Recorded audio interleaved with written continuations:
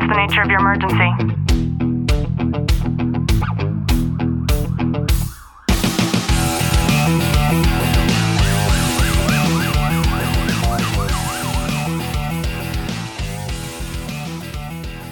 Welcome back to the Talk to Living podcast. I'm your host, Ashley Wilton, joined by Detective Wilton. And how are you? I'm good.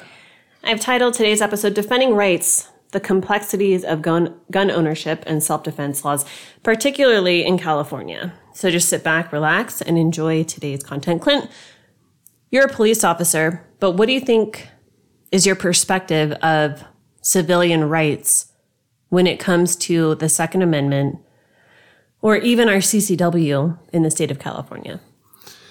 I think there's a lot of bureaucracy that stands in the way of being able to own guns, carry guns lawfully or unlawfully. Like our laws, and especially California, they're so ass backwards in so many ways to where if you do things by the book in the right way, you almost get punished on a regular basis, especially when it comes to gun ownership. Like there's so many people who carry guns unlawfully and they get in trouble for it and they get a slap on the hand, to where someone who's lawfully doing it and they're involved in an incident, then they're demonized on so many other levels. Like it's so backwards.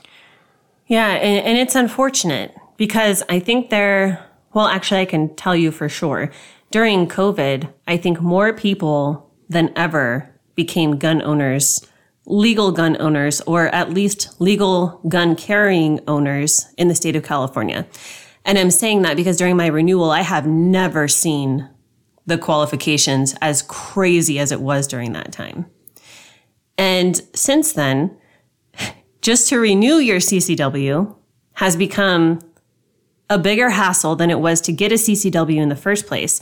And getting a CCW in the state of California is probably one of the hardest things to do when it comes to legally being able to carry a firearm.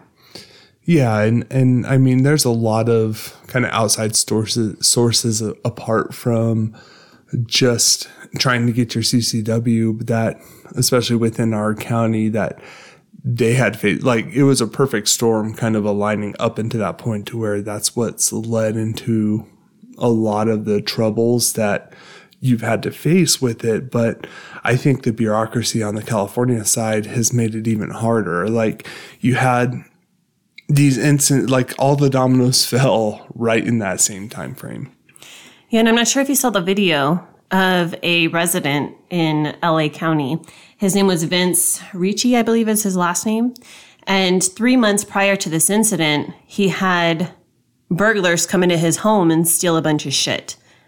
And nobody was home at the time. But this gentleman is a lawful CCW holder. There's videos of him. He's now sponsored by the NRA, where he goes to the shooting range on a regular basis. And he was on his way home from the gym, and he has cameras set up in front of his house, right in front of the front door. One that appears to be over the garage, where you can see his entire driveway. And as soon as he reaches the front door, he turns around and there's armed robbers. And one of them pulls a firearm and begins to shoot. He returns fire. And everything is caught on video. This dude just getting home from the gym has his wife and 5-month-old baby inside, doing everything the right way. And there is some controversy over why this happened, but the LA Sheriff's Department revoked and suspended his CCW. So now the NRA again has stepped in, and they've sponsored him, and there's videos all over the internet you can go and check out. But I got to thinking, like, the sheriff, I hope the Sheriff's Department gets the shit suit out of them, because this has nothing to do with his CCW. This is a constitutional right. The gentleman was protecting his property and his livelihood and his family literally at his front door while armed robbers tried to, kill him. And he didn't need to have his CCW in order to defend himself in that moment. And I think that's something that we watched a documentary last night on. It's called The Fall of Minneapolis, which is actually a really good documentary, and it's really eye-opening to show you that your not judged by 12 anymore in a jury. You're judged by everybody. And once social media and the media has made a determination of your guilt or innocence, that's what's going to happen. And in this instance, I think he has fallen victim of that. And it's one of those things, it's just so sad to see that our rights are being mob ruled compared to actually following off of what our Constitution says. And the saddest part about this is I think most people want to do things the right way. And this is a dramatic way, a dramatic decision maker for a lot of people to just say, why should I do things the right way? Especially in the state of California. Why should I go through the years-long process of trying to obtain my CCW? Why should I go through the years-long, or months, I should say, half a year now, in my case, to just be able to renew my CCW? Why should I go through the difficulty? Do you know how hard it is in California just to buy ammo? We went to the Bass Pro Shop during Black Friday, and you can't even get into the aisle where ammo is stored behind lock and key without permission from a sales associate to be able to look at the ammo behind lock and key. That's crazy. Did you have to fill out a background packet too? It's crazy. That's nuts. Well, and that is because the laws within California, to purchase ammo, you have to go through this arduous process just to have it. And it's nuts. And you're limited on the amount that you can buy at any given time. And it's crazy to see how our laws are transpiring into removing more and more of our constitutional rights. And so I have an investigation going on in reference to one of my cases, and the person in which I'm investigating, he believes on, we'll say, the other side of the fence. And going through the data associated to it, I see things that I'm just like, wow, I can't believe people really believe this way. And there was a meme that he had posted you go back to the Revolutionary War or the Civil War, and it has the musket loaders and talking about how this was the standard for the right to bear arms. And then it shows an assault rifle or an AR-15 saying this was not in our forefathers' example of right to bear arms. And I don't think that has any relevance to our Constitution and our amendments. I have a question for you. Mm-hmm. What's an assault rifle? Yeah, I know. As soon as I said assault rifle, I was like, that's a wrong term to utilize. But, and because technically an AR-15 is the AR means assault rifle, and the 15, I believe, is the barrel length. And that's kind of what that means. Yeah, and I'm thinking about people that I know who have illegally purchased guns, let's say on the street.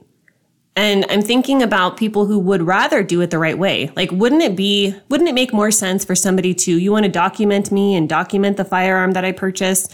That's fine. Let me go buy it at the store. And yet it's so difficult to do. You can't do that in California. You can't go to the store and buy a gun. You go to the store, you request to purchase a gun, which is the truth. You give them your money, and then you have to wait in order for you to technically be approved and to be able to actually receive your gun weeks later. And wouldn't it make more sense to have something in place to where you could do that? And instead, these people are going onto the streets and they're buying guns that could be stolen property. They could have firearms that have been used in a crime. And they're bringing them into their home because they would rather have something than not have anything at all.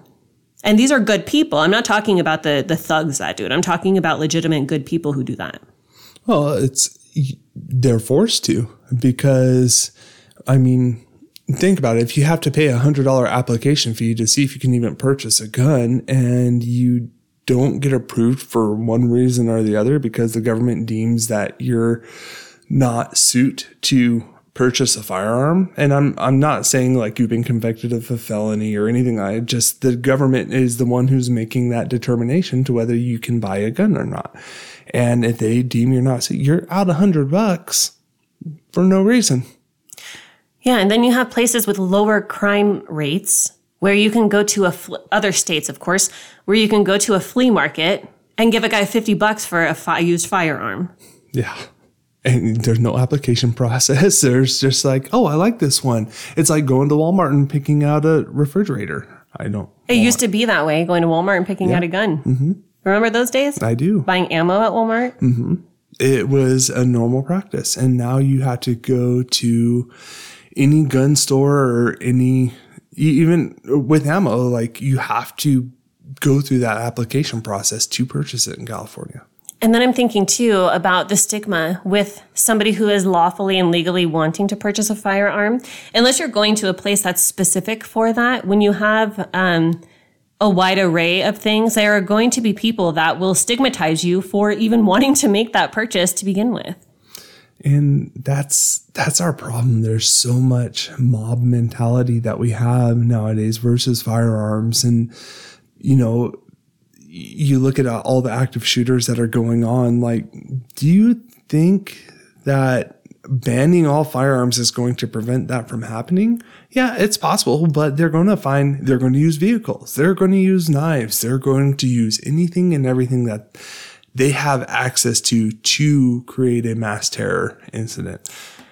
Yeah, and as it pertains to this poor gentleman in LA County, I think that the most important takeaway for me here is to make sure that if you're wanting to do things the right way, that you go to the fullest extent of doing things the right way, putting on the pressure. For example, my county, I have contacted them 3 times to ask about the status of my CCW renewal, which was due 6 months ago and done over 6 months ago.